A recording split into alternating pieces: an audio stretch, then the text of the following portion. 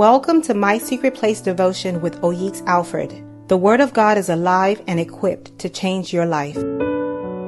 Good morning. It's a whole new week and we're grateful that the Lord brought us into this new week. If you read Proverbs 15:29, the Bible says, "The Lord is far from the wicked, but he hears the prayers of the righteous." Reading a verse like this will cause you to desire to live a righteous life. That is, being in right standing with God, doing what the Lord would want you to do. Because the benefit is that God will hear your prayer. Stay away from anything called evil or wickedness, because God will be far from you. The blood of Jesus gives us access to the presence of God and makes us righteous. Let us pray. Father, thank you so much, Lord. I pray for your people, oh God, the grace to walk and live in righteousness this week. Let it rest upon them in the mighty name of Jesus. Amen.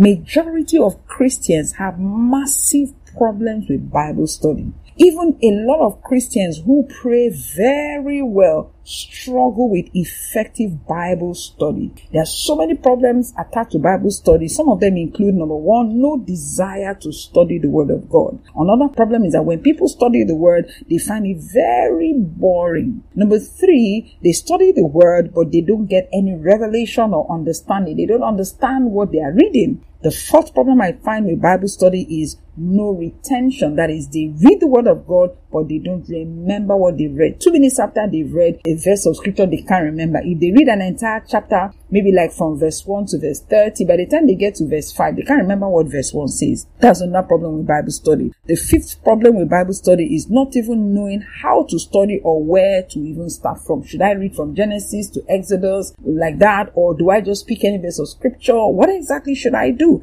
That is also a problem with Bible study.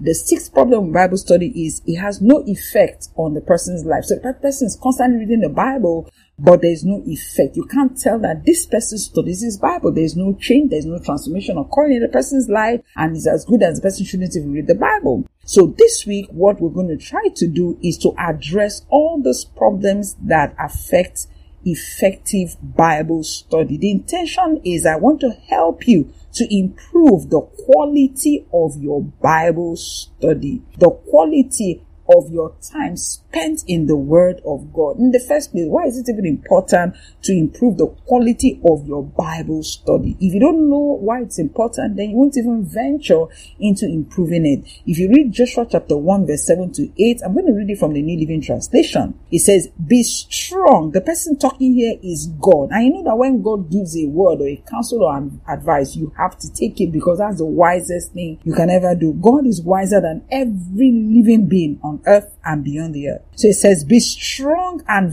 very courageous. Be careful to obey all the instructions Moses gave you." You there being Joshua. God was speaking to Joshua when Joshua just took over the leadership of an entire Israel, and the first advice that God gave him, God didn't say, "Go and gather your political party members, go and have a strategy meeting, do all of those things." No, he said the first thing you need to do is be careful to obey all the instructions Moses gave you. Now, what instructions is God talking about? Remember that Moses went to the mount, stayed with God for 40 days, and then stayed another 40 days, making a total of 80 days. And God began to give Moses the instructions, the laws, and the commandments that Israel was meant to follow. Today we'll say it is the Word of God. You see the story in Exodus 24 all the way down to Exodus 32 and all of that, when God had Moses in the mount and God began to give him the instructions and the commandments and all of that. So that is the instruction that God was telling Joshua to obey all of them carefully. He said, "Do not deviate from them, turning either to the right or to the left. Then you'll be successful in everything you do. Study this book of instruction continually. Meditate on it day and night so that you'll be sure to obey everything written in it. Only then will you prosper and succeed in all you do." So essentially, God was telling Joshua the key to good success, the key to an effective life, the key to productive leadership, the key to achieving victory is reading the word of instruction, meditating on the word of God, and obeying obeying the word of God. If you can read the Bible, meditate on the Bible, do the things in the Bible, God guarantees success in every single area of your life. And it's not just success, good success. That's why the Bible said that the blessings of the Lord, it maketh rich and added no sorrow. That's in Proverbs chapter 10 verse 22. Why did the Bible take the time to say the blessings of the Lord make it rich?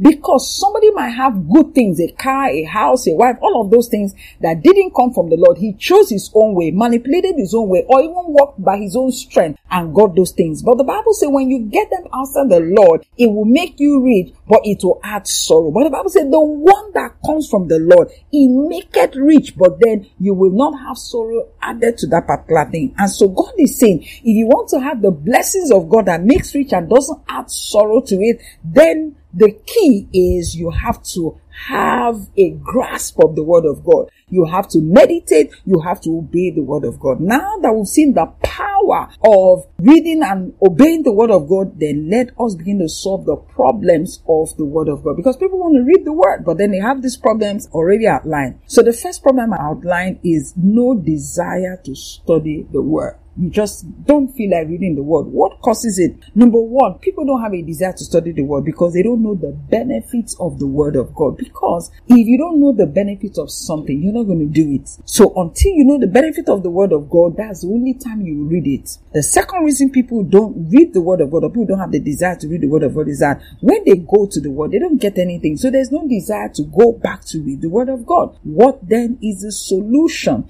The solution is number one, ask God to give you a desire for his word. Ask God for that, because when you ask God, give me a desire for your word, you're going to see God answer that prayer. Psalm 86 verse 11 says, teach me your way, Lord, that I may rely on your faithfulness. What is he saying? There is no way you can know the way of the Lord without the word of God. So when you're saying, teach me your way, you're saying, teach me your word. And so when God answers that, what he does is to supply a desire for the word, because it is through his word you will know his way. Tell God, Lord, I want to desire your word. I want to desire to read the word. Put in me a desire. Why are you praying that kind of prayer? It's because in Philippians chapter 2 verse 13, the Bible says, for it is God which works in you, both to will and to do of his good pleasure.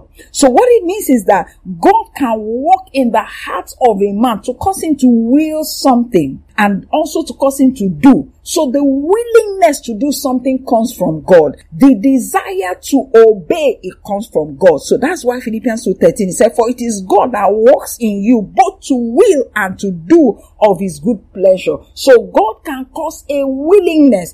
Ask God, Lord, give me the willingness to study your word. Give me the willingness to spend time in prayer. Then I'm going to tell you what else you do. After you have asked God to do that, you're going to take the first step.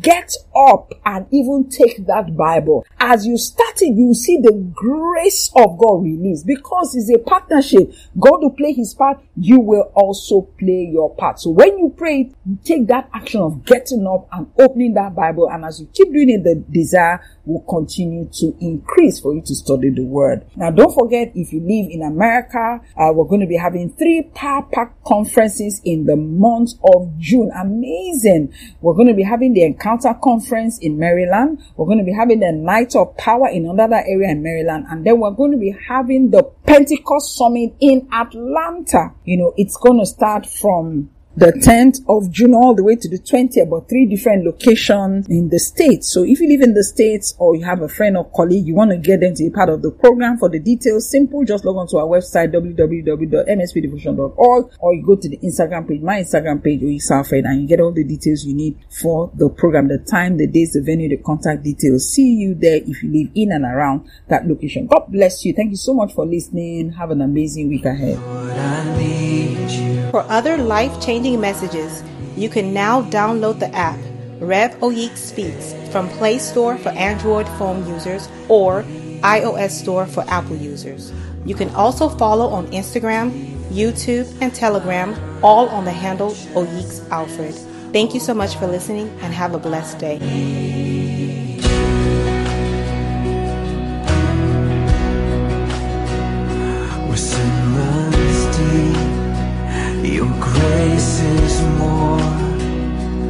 grace is found is where you are. And where you are